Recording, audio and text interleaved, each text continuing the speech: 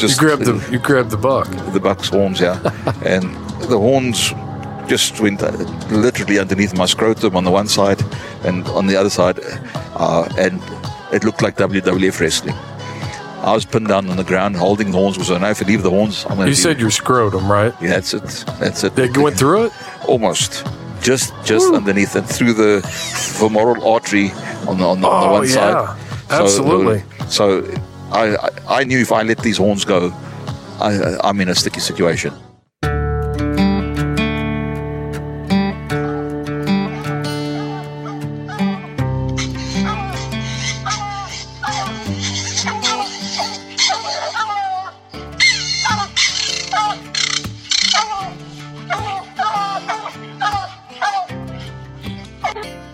This is the Houndsman XP Podcast.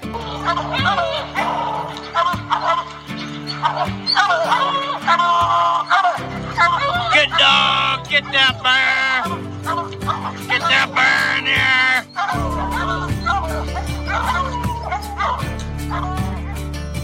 The in here. original podcast for the complete houndsman. Look at your coat and go, Justin! We're gonna get him! We're gonna get him! The podcast that represents our lifestyle of extreme performance. Get in there! Get him!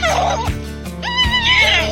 Yeah, good boy! Ranger! Uniting houndsmen across the globe, from east to west, north to south. You know, if you're going to catch a cat or a lion, you know, you have to have teamwork. We take you to the wildest places on earth. Yeah, so how many days a week can you spend out there? As much as I can, to be honest with you. Anytime that I get, I'm out there. Join us for every heart-pounding adventure on Houndsman XP. I'll tell you like I tell everyone else, I'm going to hunt whether you're here or not, so you might as well be here.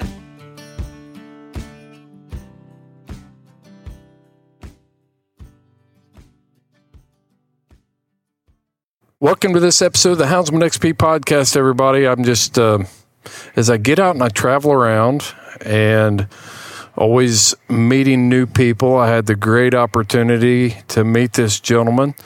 And he saw my logo on my shirt, and we started talking about dogs and hounds. And one of my favorite topics, as you all know, is the Yog Terrier. And found out that we share some passions, and I'm really excited to talk to Dries van Coller about his experience with Bavarian hounds and Yog Terriers in environments that I've never hunted in. And we're going to dive deep back into some of the history and German hunting, European hunting. So, Dries, welcome to the podcast. Yeah. Thank you very, very much, Chris. I appreciate it. And like I said, it's a shared passion, and it was, I don't believe in coincidence. It was a reason why we met up, and it was great to see, especially, I've been attending his conventions for many years, and it's the first time I've actually seen somebody actually walking around with some hunting dogs, of various breeds. So it was great, and it's a very, very close subject to my heart. It's been part of who we are, and it's important. So it's a big passion. Yeah. So why don't you just start off? We'll just start off by telling the audience, our listeners, where you're from and what you do for a living, and how you use your Bavarians and your Yogs currently, and just kind of lay this out, kind of draw a picture for our listeners. Okay. Well, I'm South African born, from German and Dutch descent. Mm-hmm. And strangely enough, all South Africans, hunting plays a big part of our life as such. The outdoors, if you're not hunting, you're fishing. And unfortunately, for many years, being a hunter, there was just something that had been lacking. And if we look at our hunting culture from the South African side, dogs never played such a big role. But with my European side, it's always been there. And I could never hunt without a dog. And it was just something, and then as we spoke yesterday, the saying goes that hunting is not hunting if you're not hunting with your dog, and it's being a professional hunter or a professional hunting guide for the last 28 years. It's played a significant role in my life, and my career has progressed, not only being from a professional hunting guide, but to the president of the Professional Hunters Association of South Africa, and then moving on into various areas. We saw the big need is to educate people. Firstly, we've got a responsibility out of respect for the animal we hunt. As we discussed yesterday, I think traditions play a magnificently big, important role in what we do. Mm-hmm. Especially in today's culture where people don't really want to understand or have some apprehension to hunting. What is our primary function is not to let an animal suffer. Right. And this is where we see, especially with my dogs, is my responsibility is to try and to get to that animal if it is wounded as quickly as possible, and make sure that that it is put down in a manner that it doesn't really suffer. It's always a challenging environment that you're dealing with, and from a South African point of view, is everybody has got hunting dogs or so-called hunting dogs, and each guy's dog is the best. And same way here. The big challenge was, I don't think people understand the difference between a cold scent dog and something that works on the adrenaline and the spur of the moment. A little Jack Russell's great, and when I looked at the way we had been hunting in South Africa, I said, guys, there's something missing here. What do you think? What do you think? You think there was something missing in South Africa? Yes, most definitely in the hunting culture and the way we were using dogs. Okay, and it's like I said, this has been a drive for me for the. I go, like I said, 28 years ago, I was introduced into the Bavarian mountain scent hounds, right? And the Bayerische Bergschweisshund, and there were various dogs that have appealed to me, and the way that I travel and where I've been and where I've hunted, I've seen various dogs and dog handlers and individuals using their dogs, and they're great dogs and they perform their functions. I always said when I was a professional handler, I used to tell people that I'm just a dummy on the end of the leash. I'm the weak link in this team. Well, that's exactly what we spoke about. If you're a pilot of a plane, you've got to trust your instruments. Mm-hmm. And this is the thing is what I found. A lot of people don't understand when you got your dog, you got to have that faith and that trust. Exactly. That's the hardest thing for a handler is to trust the dog. Because we've been told our whole lives that we're the top of the food chain. Yeah. We're the superior being. And until a handler can accept the fact that dog can do things that he will never be able to do, how to read his dog, and we can get into all that. You've got to trust your dog. That's the hardest thing for a handler to do, is to learn to trust their dog. And this is, I think, where especially the younger generation, like I said, unfortunately, we're all getting older, and I see the younger generation coming in, and he'll come to me and he'll want to get a dog, and then he'll come back, but the dog's not doing this, or the dog's not doing that, and I firmly believe it's not the dog, it's the handler. Handlers often need more education and understanding and building up that trust relationship and understanding your dog, learning to interpret your dog. Each dog has got a different personality. I deal with multiple dogs, and I can't treat one the same as the other. And there are certain basic principles that I can apply. However, I've got to learn to read my dog in a scenario. And this is the relationship over years, and that's why you become so attached to them. One of the things that I've seen said so many times, I've heard it said, I've seen it written, that only 8 out of 10, or only 8 out of 10 dogs just don't make it. I've seen houndsmen say, breeding is a crapshoot, and you've just got to accept that 8 out of 10 of the dogs won't make a hound. And then when I hear you talk about trusting a dog, and you say that you think most of the time it is the handler, we look at that dog and sometimes we don't consider the genetic instincts that dog brings to the table. He doesn't have to be trained to follow scent. Most of the time. It's the things that we're doing as handlers that are preventing him from doing his job. Yeah. Condition responses. Yeah. And you touch on a very big thing. Often, and I think we'll touch on a little bit of the breeding issues and the show dogs versus the working dogs. Yes, there's certain things when people come, and they're looking for a specific dog with a prey drive, a very high prey drive or something like that. But dogs are also like people. You get slow developers and you get fast developers. Right. And this is the thing, is to try and understand your dog. If he's a slow developer, he's going to get there. He might not be, but he's got other skills. I've seen a dog that I took and nobody wanted. It's turned out to be one of my better dogs, exactly because of understanding, working with him, and not putting him under the pressure with that expectation. The unfortunate thing is that we do. In your life, you've got one dog that was that best dog.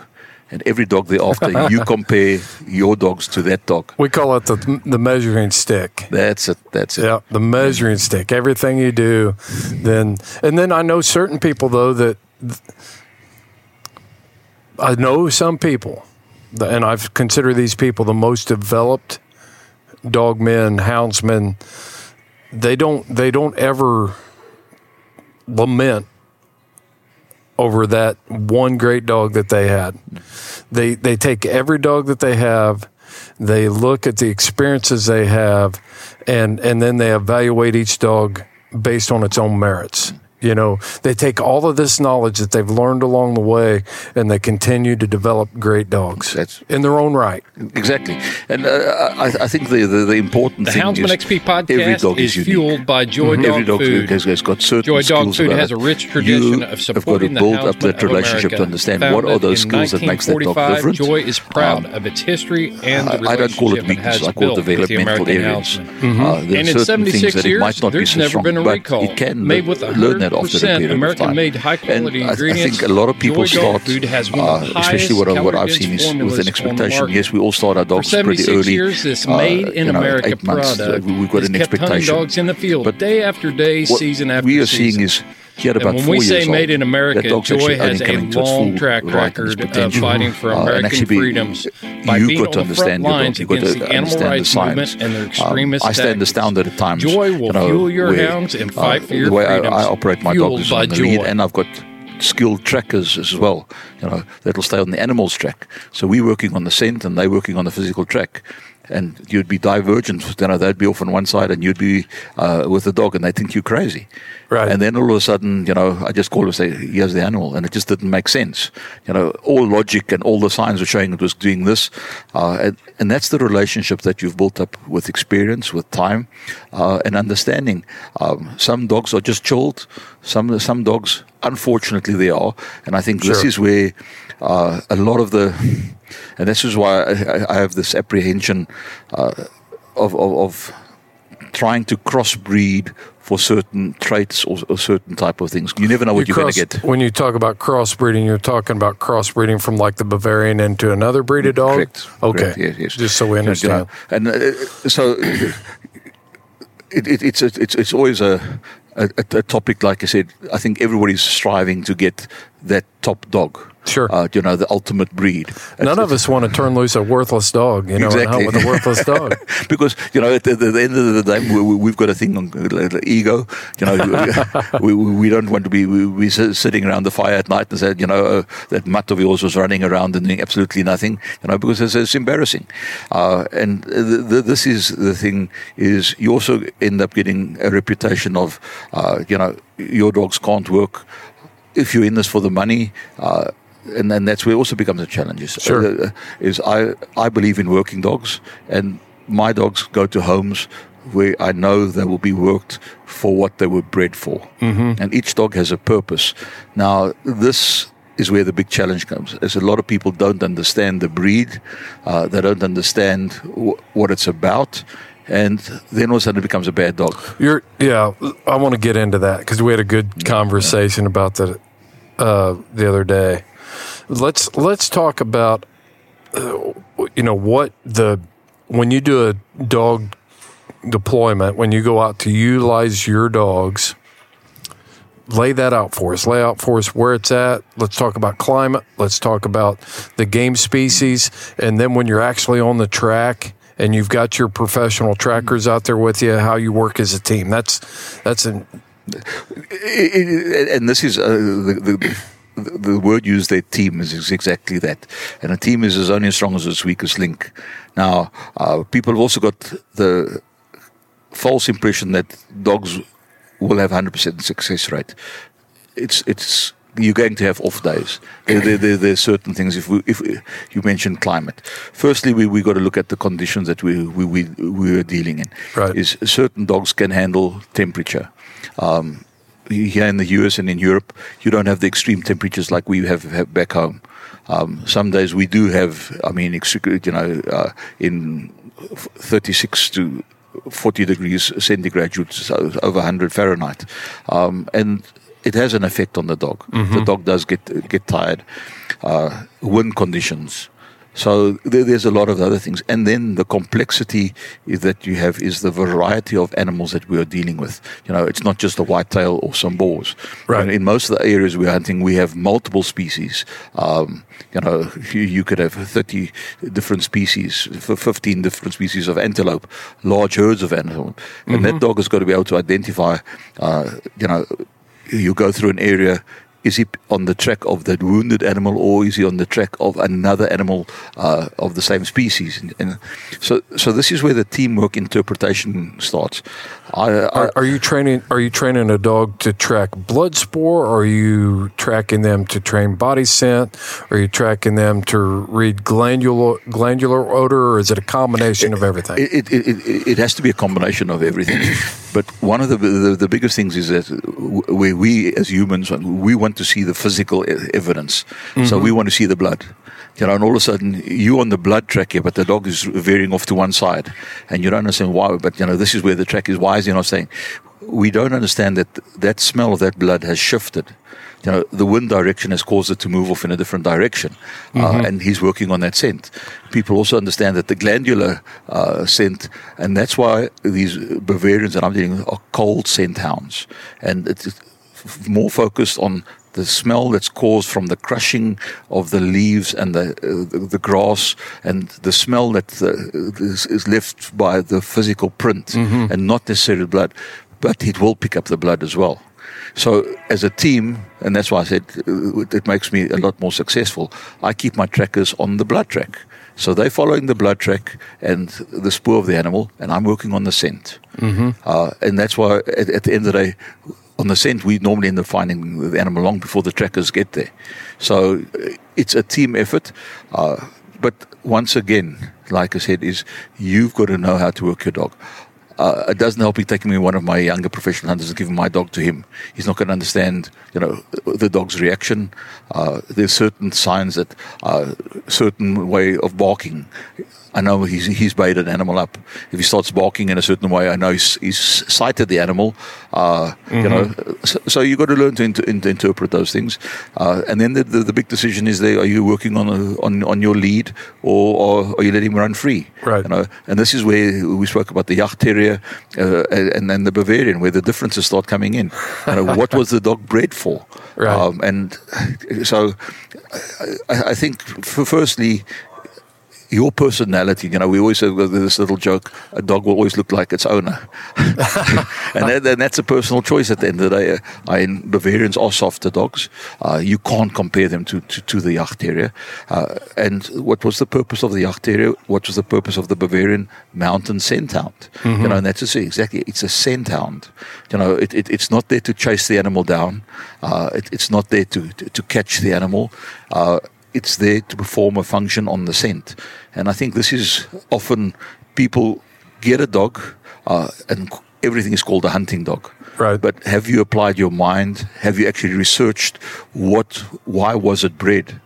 And this is when we start getting to this breeding issue, is why do I want to change it if the breed has been established since 1906 or 1912, or people have done the research and they found a recipe that works for their conditions. Right. Yes, our conditions in Africa are different. Dogs that you've got here in the US that we don't have back home, Catahoulas, for example. It would be a phenomenal dog back home, but nobody's tried it. Will they perform the same way there as they do here? And I think that is the thing. Is firstly, you as an individual deciding is, if I find pleasure in the dog and I can have a relationship with my dog, he's going to work for me. And if I enjoy what I'm doing, we're going to work together as a phenomenal team. And I think these are the type of things. Bavarians are one of those. They're not kennel dogs, and often I see a lot of people. They work their dogs. They get back in the afternoon. They put the dog in the kennel, and that's the relationship. A Bavarian wants to be with you. He wants to be with you in the house. He's part of your family, and it can be difficult. They do have separation anxiety, so it's a dog that needs a lot of attention. It doesn't trust very easily. So if there is a foreigner or something, it takes a while for him to build up that trust.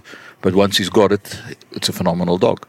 So once again, you need to understand the breed, why it was bred, and what is its purpose. Let's just look at those two breeds, and we'll talk about that for just a few minutes here.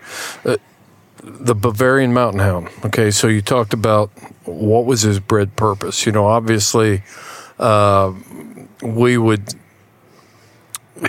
say that I'm wanting to chase mountain lions, hunt mountain lions like we do with our scent hounds in the United States. And I started looking into the Bavarian Mountain Hound because it just seems called a scent hound. Yeah, that's it. There's all kinds of hounds out there, but what types of traits are there that appeal to you for recovering wounded game, and would they work for, I'm not trying to put a square peg in a round hole here, but are they suitable for free cast hunting and chasing lions or a black bear? Yeah. Primarily, the dog was never bred to run freely. There are people that do that. It is a light that was meant to be worked off a lead. It's a scent hound. It's exactly that, looking for wounded game. So it's got a different function. If you're comparing it to the walkers and all the, it's totally different functions. Right. And I think this is what people need to understand. Its primary function was to look for that wounded animal, and to go out and to use it to chase other animals down. What did they use them for back in the old country? Well, if you ever look at is the Bavarian Mountain Hound is a smaller version, and I can't do it. The Hanoverian is a similar dog, but it's a heavier built in a terrain that was flat and not as mountainous as the Alps. And the moment when you start getting into Bavaria, you start getting into the Alps, you start getting into serious mountain areas. You need an agile, fast dog that, look at the animals that are being hunted. The chamois, some wild boar, often the little raybuck. So those were the animals. They're fast, they're agile, they're up in the mountains. So you needed a lighter, faster dog that could take the tracks. It wasn't designed to go and catch.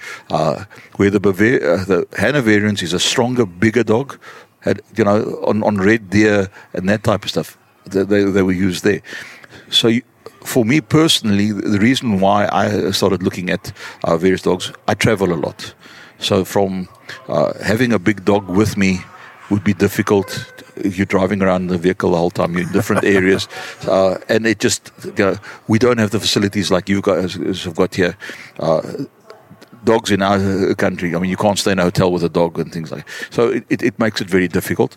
But the biggest thing for me is the agility of them, and they're extremely intelligent. I've worked with many dogs, and at a point I also, like I said, I don't want my dog to be injured. And when it is getting into a wounded animal, that you don't want it to fight the animal. Now, this is where the Jagdterrier would be different. Right. So that's a personal decision that you've got to make at the end of the day, is how do I want to handle my dog? What do I want to achieve? For me, I want to keep my guest happy and making sure he's going home with the animal that he came to hunt. And the chances of me finding his animal with my dog are just 300, 400% increased by having that there. My trackers are reliable, but you know, there's certain things that don't have the skills or the scent or the just instinct that the dogs have got. Right. Now, yes, there's other dogs that can do it when the trail's warm, but what happens after a day or two, and you've got a gut shot animal out there, and everybody else has given up. You know, there's nothing worse than looking at a hunter and he's down, he's depressed, he's lost his animal. So there's more. These animals can bring hope, and you can go out and at least put it on a cold scent and start working it. And there's a high chance that you'll pick it up which another dog might not be interested in. Getting back to the physical traits, I just, when I do these interviews and I start thinking about it, I try to come up with pictures in my mind or word pictures to describe. You know, it's like American football, and you don't recruit a wide receiver that weighs 325 pounds. Yeah. You know, you want something small and agile and quick and good hands, and you don't recruit a 180-pound person to play defensive line for you. You know, everybody's got their job and everybody's got their purpose. So as the coach of this team, we try to find people with the attributes to fill those roles, and we should be doing the same thing as houndsmen. Yeah, most definitely. And I think is each dog is fit for purpose. A lot of people don't do their research beforehand. The Hanoverian, yes, it can be a pet, but it was never bred to be a pet. The Bavarian, the same thing. It was never bred to be a pet. It's a working dog. I mean, they need 2 hours of exercise at least a day. Right. So, you know, if you're living in a small apartment, I think it's not going to make sense. You're not doing the dog justice. It becomes destructive. The dog gets a bad name. The breed gets a bad name. Sure. You know, and that's exactly what we're talking about. So while they need to be with you, they because you said they get separation anxiety, so they're not good kennel dogs. But at the same time, that doesn't mean that you can lay on the couch with them for 12 hours a day. If you're lazy, your dog's going to have problems. Exactly. So I think that's true with all our dogs, with all our hounds. You know, if I choose to lay around and if I'm lazy, then my dogs are going to suffer. Yeah. And what else about the Bavarian we need to know? Well, you know, the biggest thing is it's an unknown breed. If I was just doing a little bit of research trying to see in the US how many Bavarians are there, how many Bavarian. That's probably a good thing for the Bavarian hound. If we have a look at where it came from, strangely enough, the American Kennel Union does recognize the breed, which is a good thing, and there's a breed standard. It's a very sensitive topic in Germany, is owning a Bavarian. It's not the privilege for everybody to get it. There's a very strict criteria to get a Bavarian at the end of the day. You've got to be a professional hunter. You've got to have certain criteria that goes with it. And you've got to make the commitment. We're trying to look after the breed and what it was bred for. You know, so the breed standard, you want that strong scenting ability. You want that working ability. You don't want to lose that. Right. And I think, so the breed standards are very, very important. And if I look at a lot of the stuff, I see straight away, I can look at a dog and I can say, you know, there's something that's not right about that dog. It's not bred or it's not lacking. It could be a good dog, but is it a true Bavarian up to the standards? And this is one of the things, is the working ability is superseding the showing ability. You know, there's a lot of dog shows, and I see people enter the dogs, and the dog's a top champion and that with obedience and things like that. But can the dog work? Right. And I think that's the primary focus. What is the dog bred for? Does it meet the breed standard? And the breed standard is there for a reason. You know, and I think this is what a lot of people don't understand. Why do I want to change that breed standard? There's a lot of other dogs I could use then. But I chose Bavarians because, firstly, the tradition that goes about it, the amount of time and effort and years that people have spent to try and get a dog's fit for purpose. And it's the same with a lot of these breeds. We look at, all over the world. There's a lot of, even in Africa, mixed breeds that are wonderful hunting dogs. But are they really hounds? And I'm a traditionalist and a purist in a sense. I like the tradition that goes with it. I like the hunting heritage that goes with it. As I said, hunting with my dog gives me pleasure. That's hunting. Sure. And that's the tradition that comes with it. Here I'm hunting with a traditional German dog in a manner that, there's respect, there's reverence for each other, you're appreciating nature, you're sharing things. So it's not just about the relationship that you've got with a dog doing a job for you. It's about the whole culture, the whole tradition that goes with it. You know what app I use on my phone more than any other app besides the podcast app to listen to this here podcast? I use onX. onX Maps is the most comprehensive mapping system for hunters on the market today. I use it all the time. When I was in New Mexico, I was looking at 40,000 acres of ranch that I needed to learn. I flip open onX and just start studying the map. When I'm riding trails, I put the tracking app on. It helps me get around in strange country. I could mark water sources, food sources, bear sign, just all kinds of options within onX. You need to check out onX Maps by going to houndsmanxp.com. Click on the link on our sponsor page. You'll go right to onX Maps, and when you check out, enter the code HXP20 and you will get 20% off of your order. Know where you stand with onX. The Houndsman XP podcast only endorses products that we would use ourselves, and I do use Elite Nutrition supplements. Elite Nutrition offers supplements for your horses, your mules, your dogs, and even you. These all-natural products work with your dog's natural immune system and its normal, natural body function, not to treat symptoms, but to fix problems. Stop pumping pharmaceutical toxins into yourself or your dogs and start using these all-natural products that work with the perfect system that God gave you. Go to tryelitenutrition.com and check out their products for wound care, prebiotic, probiotic, puppy stuff. It's all there. Parasite control. If you expect extreme performance, you need Elite Nutrition. And I see a lot of that. My experience has been that people that just want to be involved in hunting usually don't last very long as houndsmen. They think they want to be in hounds, but once the new wears off of taking game or killing game, then they realize that they've got the work to go with it, and it's they just don't last. You've got to be sold out to understanding and trying to master so many things with a hound, about training, about behavior, understanding dog behavior, as trainers, we're manipulating their behavior for our purposes. That's what we're doing, and until we get to that point where we're trying to, I'm not just a guy that likes to.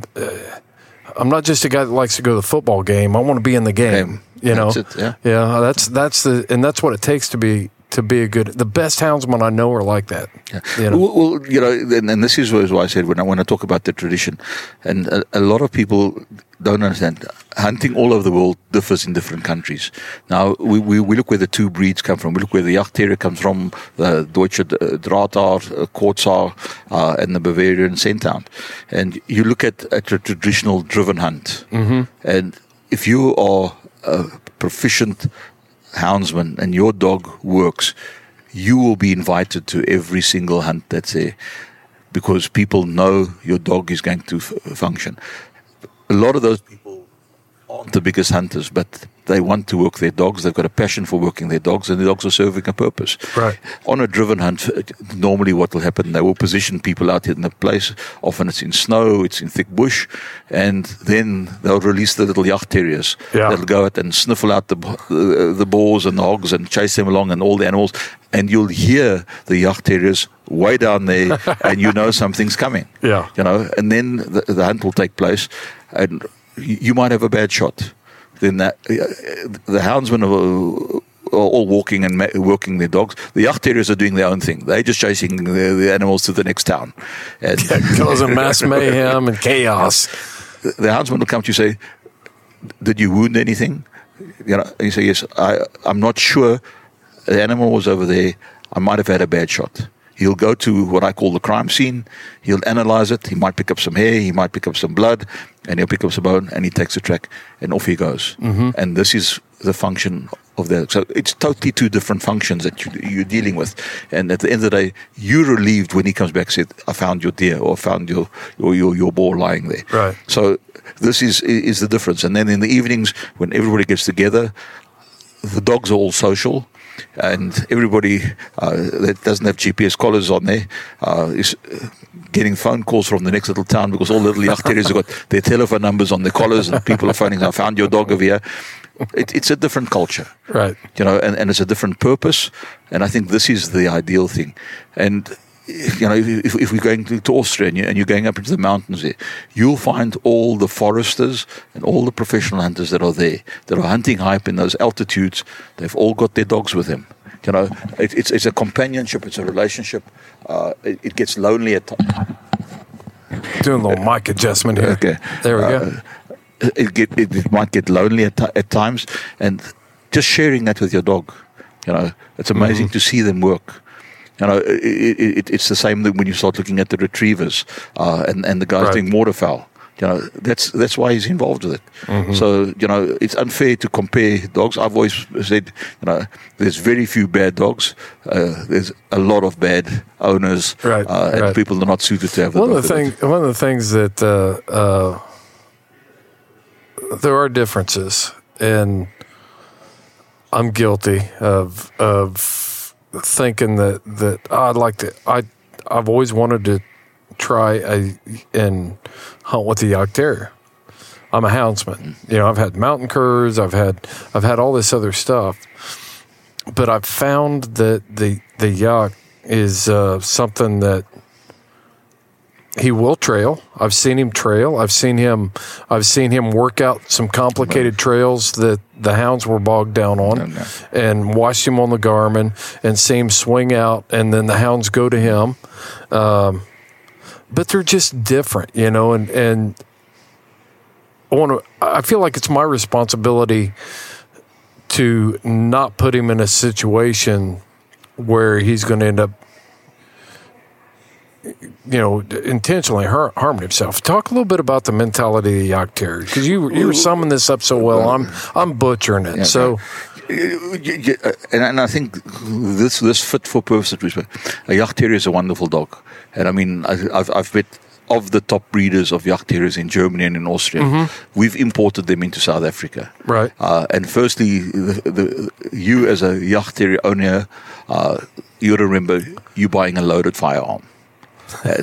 And that is they have got a tremendous heart about, you know, we've got the Parsons, Jack Russells, we've got people that believe in them. Mm-hmm. I just believe that, you know, you look at the little Patterdales from the UK, the yacht terrier is these dogs on steroids. You know, he's got an extremely high prey drive, and he doesn't realize his size. Yeah. And that's the thing. And he's going to fight everything. Mm-hmm. You know, he's a fearless. And what was his primary function? As I said, to find those animals and chase them on. And if they bathe them up, great. He was never really put out there to be a scent hound following on a trail, on working along. And a lot of people get it right, but once again, it's the amount of effort you're putting into your dog. We spoke about if you're going to sit on the couch all day or you're going to work your dog. A lot of these dogs can be taught to do that, but it was never his primary focus. Right. They are very hard-headed. They need a lot of attention, and they've got an extremely amount of prey drive. So, that's the thing. Are you going to keep it focused that it's not going to chase something else that it shouldn't be chasing? It's a very, very, very difficult.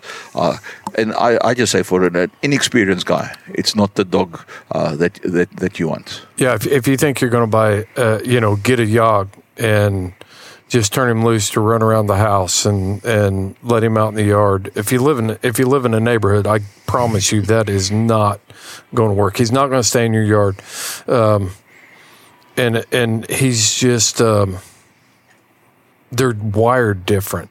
I've had other dogs, that just like crating. You open the door, the dog runs in there. You have to spend a couple weeks with a treat to get him in there. Well, my Yog, he will crate sometimes. A lot of times he'll just run in the crate, but he's turning around. If you stop rewarding that behavior the way he wants to be rewarded, man, he'll look at you and be like, nah. Yeah. No, we're not going to do that. I got to hear that bag rustle a little bit of those treats, and then I'll get in there. And I know people will say, well, you're just not a good trainer. But I think it's something, and I'll admit I'm not the best trainer, but I think there's something in that dog's mind that's wired different than my submissive golden retriever and my, all these those dogs know what they want. And it's our job to convince them that your way is better than what they're thinking, because you can't beat it out of them. They are wired different. Most definitely, and I think this is and I speak from experience. We've seen what they do when they get bored. And when they're not getting enough exercise, so they tear stuff up and they kill stuff. So you can make enemies pretty quickly with your neighbors. Yes. Once again, it's got a purpose, and in our hunting environment in South Africa, there's guys that have imported them, and I just smiled because from the beginning I said to them, guys, this dog is not going to work the way you want it. Your temperament and that dog is not going to get along. And we smiled, and a couple of months later, the dog's been given to somebody else, and it does the dog an injustice. Mm-hmm. You can get the top breeder, you can get the top. If you're not going to use it for its purpose, you're going to be disappointed. Some guys try and cross them to try and tone them down a little bit. That's not what they were intended for. Right. And this is what I said is go and see how they are used, where they came from, and then you'll understand. And like I said, they are there to chase, to get everything moving. And on those driven hunts, they're essential, and they do a phenomenal job. And here we try, and now we're trying to focus his brain to calm down. And then, unfortunately, in Africa, we don't only have the animals we deal with. We've got a lot of venomous snakes and things like that. Absolutely. And the sad thing is, yacht terriers don't last long in our country because they get killed. It's either snakes or an animal because he just thinks he can take it down. He's invincible. He's bulletproof, and that's one of the biggest challenges that we deal with. A real easy example for maybe people to understand what we're talking about here. So, when my wife thinks that dogs need fluffy beds in their kennel crates in order to be comfortable, and so I let her go down that road with the yacht. Well, the problem is when you stop a behavior or you interrupt a behavior this little dog, he will hunt the mice in the kitchen. If you got a mouse in your kitchen, he's going to be flipping open doors and flipping. He will empty a cabinet on the floor to find the mouse because he thinks he smells a mouse in the back. And that's what kind of, and if you can either channel that energy outside chasing big game, or he's going to channel that energy in the house. And if you interrupt that before he's done and you put him in there on that fluffy bed and you leave him for 45 minutes, you're going to come back and it's going to be in a lot of pieces. It's going to be scattered all over the place. Yeah. And my wife calls him the rugrat, and it's like that dog, but he can also, when he's properly worked, and when he's properly exercised, he is, believe it or not, he's one of the most easy dogs I've ever had in the house. He just comes in, he knows where his bed is. I can free range him in the house and interact with the other dogs and stuff. He's fine. But if I don't, he is a terror. Well, this is, and it's not. I think it comes down to a lot of these working dogs. They need to work, and it's the same with that Jagter. They need to burn that energy. They're extremely focused, and that's like I said with that one. We see it. I mean, even with the Patterdales, it's the same thing. That focus is there. You're not going to change it. So they need the exercise. It's the same as I said with the Bavarians. If you don't have 2 hours a day to go out and take the effort and get them to burn the energy, then you're going to be sitting with problems. You're going to be sitting there. And then all of a sudden, but this dog's not doing this, or it's not functioning. It's not fair. I don't think the needs for that seem to be a little more extreme when you start talking about Yogs or any of the terrier breeds and stuff like that. But that's not to say that our scent hounds, like our blue tick hound, should spend months in a kennel without ever getting out and being exercised. He'll be fine. That's not what we're saying at all here. Or your Labrador or your Golden Retriever or what. I mean, dogs need exercise. They need that interaction and stuff like that. So, we should never, ever not be working with our dogs daily and stuff like that for sure. So let's get into a little more of the interesting stuff. That's kind of small talk, but let's talk about Africa. Let's talk about you using these dogs in Africa. I mean, you tracking lions, you tracking Gemsbach. What are you tracking? I can't imagine. You got a water buffalo or a Cape buffalo, that was shot and he's wounded, and now it's like, yeah, Dries, we shot a Cape buffalo. Can you bring your Bavarian? Yeah. Do you do that? That's exactly what we do, and then this is That's a dangerous animal, especially wounded. Well, all animals are dangerous, and this is the thing. It comes down, firstly, respect for nature and respect for all the animals. So we are trying to put it down as quickly as possible. Now you're sitting with a wounded animal, and with a Cape buffalo, for example, if we don't put it down, it can be a menace to somebody else. We see how many unprovoked charges every year. Right. People killed by buffalo. They're flipping over Land Rovers, Dries. So yes, it's a choice. But once again, and this is where your trust with your dog comes in, is I've got to be able to interpret the signs. I can already sense when my dog is sensing something is close by. Right. Yes, be it from the smallest little antelope right up. Elephant and stuff like we don't need the dogs, or we're not going to be using there's no need for that. But with lion, they save your life. With buffalo, they save your life. Yeah, sure. With leopard, most definitely. And these are the type of things people don't understand. Is that, well, firstly, are our human skills adapted to such a level as to the prey that we're pursuing? No, they're not. Right. We talk about fair chase. It's a nice word, but who fair for who? But when I've got my dog with me, it gives me the ability, firstly, to look after. My primary focus as a professional guide is your safety. So I can control the safety of your hunter. My hunter, correct. So I can control the situation. I know my trackers are looking, and my dog is looking. If something should happen, my dog's going to be the first one to let me know something's coming. So it just gives you that extra level of security. Something is going to be possible. So it's very similar. What you're describing is very similar to being a police canine handler. Yeah. So when I would deploy with my dog, I would have a team with me of people. And my job was to watch my dog, read my dog, and I could tell when we were getting close. Proximity alert. Maybe you get a scent hook where a dog flips its head, and all of a sudden it's reading the wind, and you know that your target's that direction. That's it. And you can communicate. It's like That's it. So you're same thing that you're doing with your dogs there. Yeah, and like I said, is you need to read your dog. One of my dogs.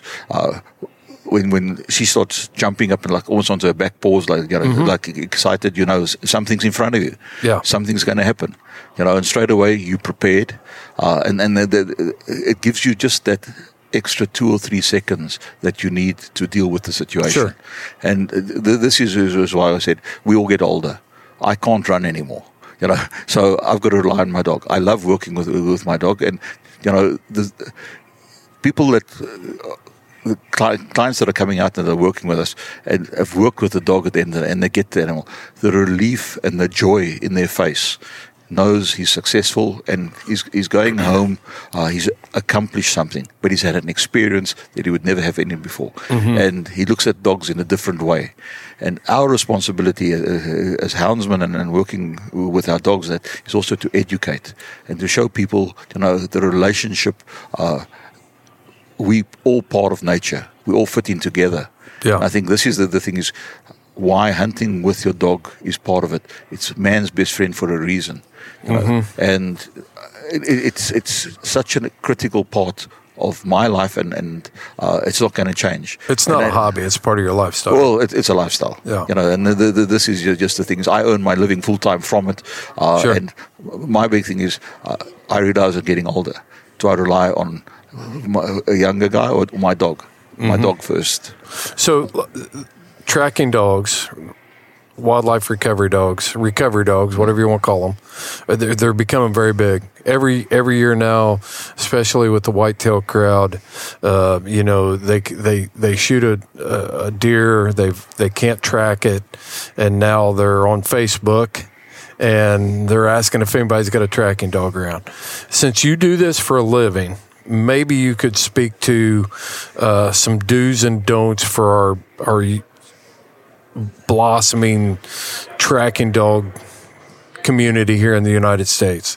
What are some do's and don'ts on tracking? Because I'm assuming that you're still going to have some scent contamination, track contamination, but typically what happens here is kind of like law enforcement, really. They call the dog after the police officers can't find the bad guy, after they've already trumped it all up.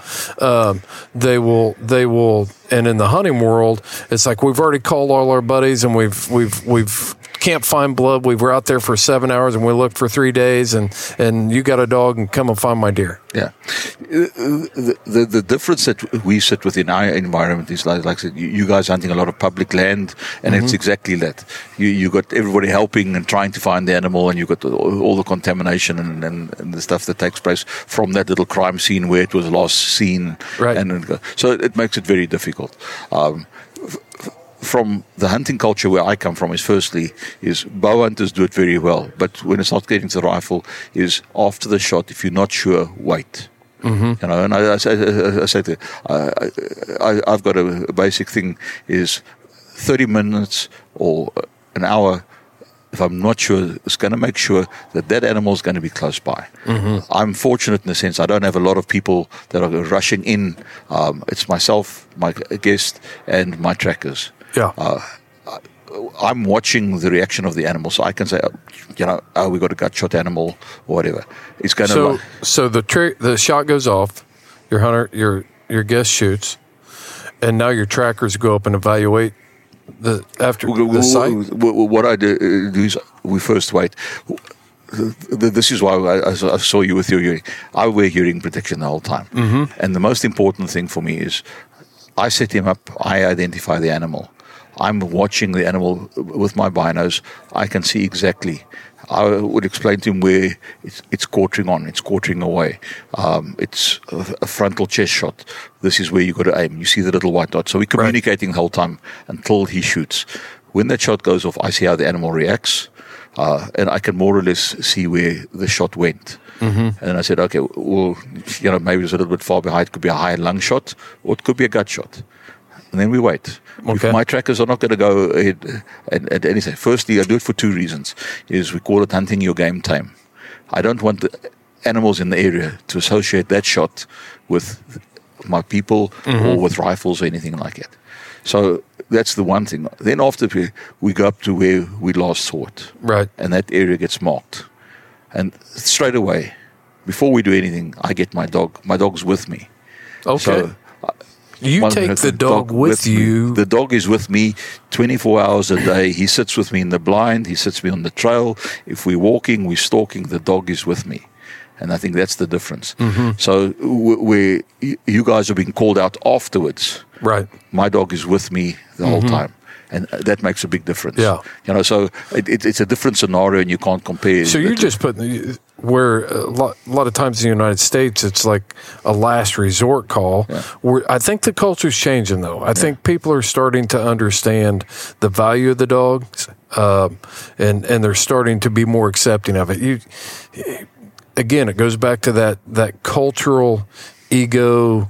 I'm a human. That's just a dog, and we all want to think that we're these great trackers, and we don't want to surrender to the dog. But you're taking the dog in there right from the get-go. You don't even approach that site where he was shot without the dog with you, and then you can make the decision. So you're not dealing with all the rest of it. And then that's what makes the difference, and that makes your success so much higher. Oh my goodness, that's awesome. So your contamination and all that is, and my trackers know the first thing is, they are watching the animal from the shot. If we're stalking along, and this is where your control with your dog comes in. Why yacht terriers are a little bit difficult because they smell that animal, they start getting excited, they start jumping up and down, they start running. So it's a little bit difficult. You can control them, but with my Bavarians, they're calm, they're collected. I can put out the shooting sticks. The hunter can clearly identify his animal and shoot it. Then we wait, and then I can move up from there. The dog's quite comfortable. He knows we're hunting. The moment I put that harness on, he knows we're in working mode. But he will be with me all along Gear the time. association. And that's what makes a difference. When I get there, is I have a look at the scene. Nobody's walked around there. Right. And that's already, normally it's the dog that shows me the first bit of blood. No, he shows me the first bit of hair. Yeah. And then from there, I can start working. And then I say to my trackers, and I say to my guests, you stay behind me and let the trackers will stay on the track. All the trackers are doing is just verifying is the dog might, at that time, you got to learn to read your dog. The wind direction might change and he might veer off in a little rift. And you come back and I say, well, now the last track is there. And it's a team. Sure. And that's why our success is so big at the end. Yes, you do have your failures. I mean, it can start raining. There's a lot of things that can happen. But the vast majority of the time, so it's a different hunting environment, and you can't compare the two. In Europe, they're pretty much like you guys. As a hunter, you've got to be registered with a houndsman. So if you do have the situation, the dogs are called in afterwards, and the dogs are successful. The same in Denmark. For you to get your hunting license, is you've got to be registered with a houndsman at the end of the day. So if you do wound an animal, that they will call. Okay, I want to make sure you're saying that, like, if I hold a hunting license, before I ever step into the field, I've got to be registered with a houndsman that's going to come and help me assist on the recovery. If you live in a little town and you get issued your hunting license, and to get your hunting license in Europe is a difficult process in any case. And in your area, it's compulsory that you register and you have the ability to get to a houndsman. Denmark will not, in certain areas, even allow you to get your license if you don't have that relationship. They've got to be brought in, because you cannot leave that wounded animal out there. Yeah. So that's how important it is, and that's why these breeds have been developed to do that function. The Houndsman XP Podcast Network is powered by Cajun Lights. All of your lighting needs for hunting can be taken care of at Cajun Lights. They have 3 models of cap lights. I'm going to run through them real quick. You've got the Rougarou, which is their high-end light. If you're a competition hunter and you got to find that coon up in a tree and it's all riding on finding that coon, you'll want the Rougarou on your head. Next is the Bayou. That's a pretty standard light, but it's got packed with features. It's got multiple colors. It's got walking lights. It's got the red, the green, the amber. It's all built in right into that light. And then you have one of my personal favorites, the Micro Gator.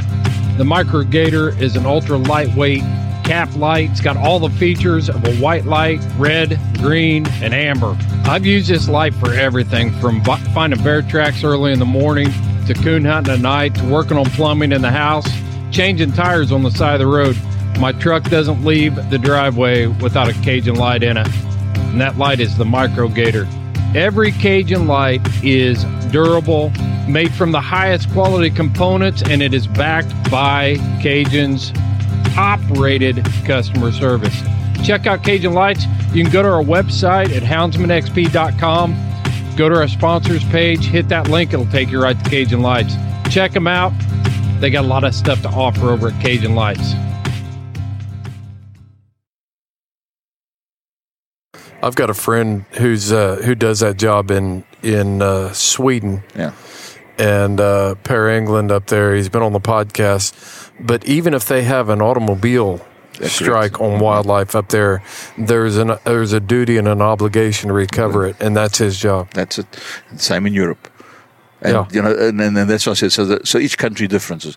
We don't have that requirement in our country. But for me personally, and in my life and in my business, I cannot do it without my dogs. I'm the guide, but without my trackers and my dogs. Do you track for other PHs over there? For the local hunters, yes. Like I said, I do run my own safari outfit, and most of the time I'm doing my own.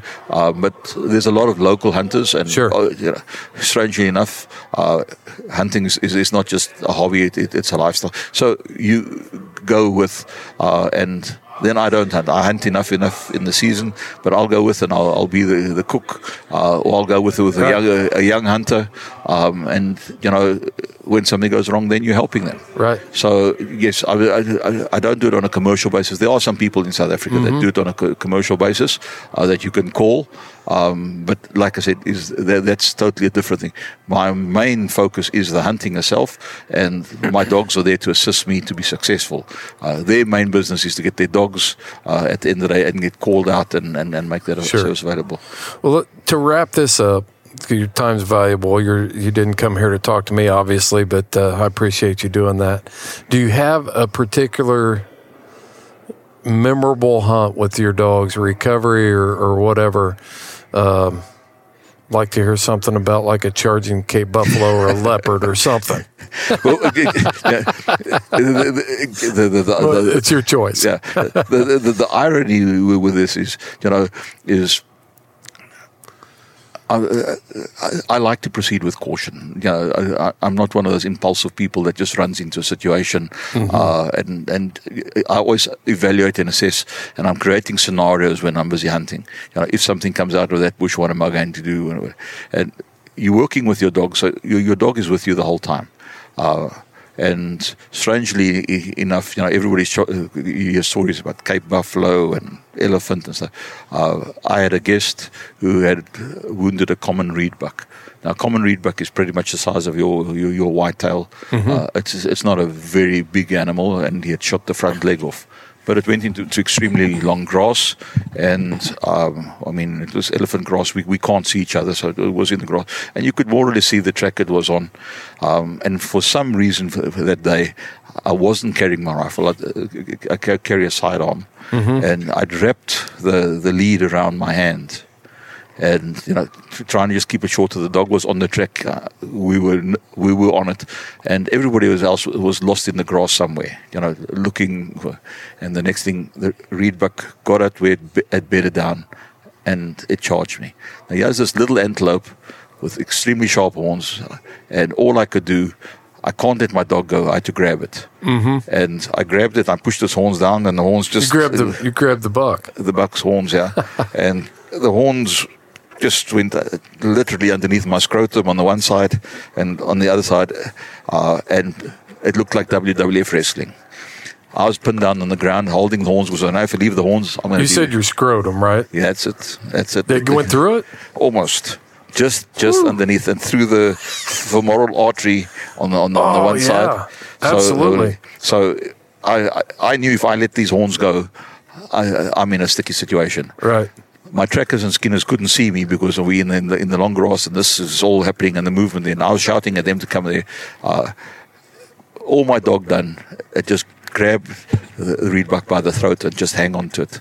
And if it wasn't for my dog, I couldn't let my dog go. Yeah. So he was also being kicked and thrown around. And I mean, this is a 90-pound little animal throwing you around, and all you're lying doing is in the ground and just holding on. Right. And like I said, there's my dog grabbed by the throat, and he brought it down at the end of the day. By the time the trackers and the skinners had gone there, we'd solved the problem. Yeah. But if it wasn't for my dog, that would be one of those sad stories. It's okay, if a guide is killed by a buffalo, but when you start saying a guide killed by a reed buck, so it's something that I'll never forget. But yeah, it's a part of my life, and I just love my dogs. It's being. I'm not going to say that you were complacent, but it's easy for us to, you just don't think about a whitetail attacking a person. Yeah. Or a reed buck attacking a person. You're worried about the grizzly, or you're worried about, and those are the things when you're not, they can kill you too. Yeah, for sure. It goes about respect. You lose respect for nature, it hurts you. Exactly. Well, Dries, I really appreciate you taking time. I know that as the president of the Professional Hunters Association of South Africa, then you're busy, and extremely honored to have you take time to sit down and talk to our audience. And do you have any closing thoughts? Anything you want to tell the listeners here in the United States? Well, actually, we have some people in South Africa that listen to this podcast. Yeah. Well, like I said, it's been an honor and a privilege. Firstly, like I said, to be able to have a chat with you, really appreciate. And like I said, we never stop learning. Every opportunity that I get to learn about another breed, another way of doing things, I utilize it. And I think that's the big thing is do your homework, do your research, and keep learning. Right. Well, thank you very much. And that'll wrap it up for this episode of the Houndsman XP podcast, everybody. Make sure you're checking out our YouTube channel. We've got Dries over there talking more in depth about about FASA, which is a Professional Hunters Association of South Africa. We talk about some other stuff there. Make sure you're supporting Houndsman XP through our website, following us on all our social media stuff, and we've got a store out there. And I'm not trying to sell you a sweatshirt. I'm not doing a podcast so I can sell you a sweatshirt. I need you to buy your sweatshirt so I can come and interview interesting people like Dries and take that message to places like the Safari Club International Convention, and just keep telling the story. So you can check that out at houndsmanxp.com. And until next time, this is Fair Chase.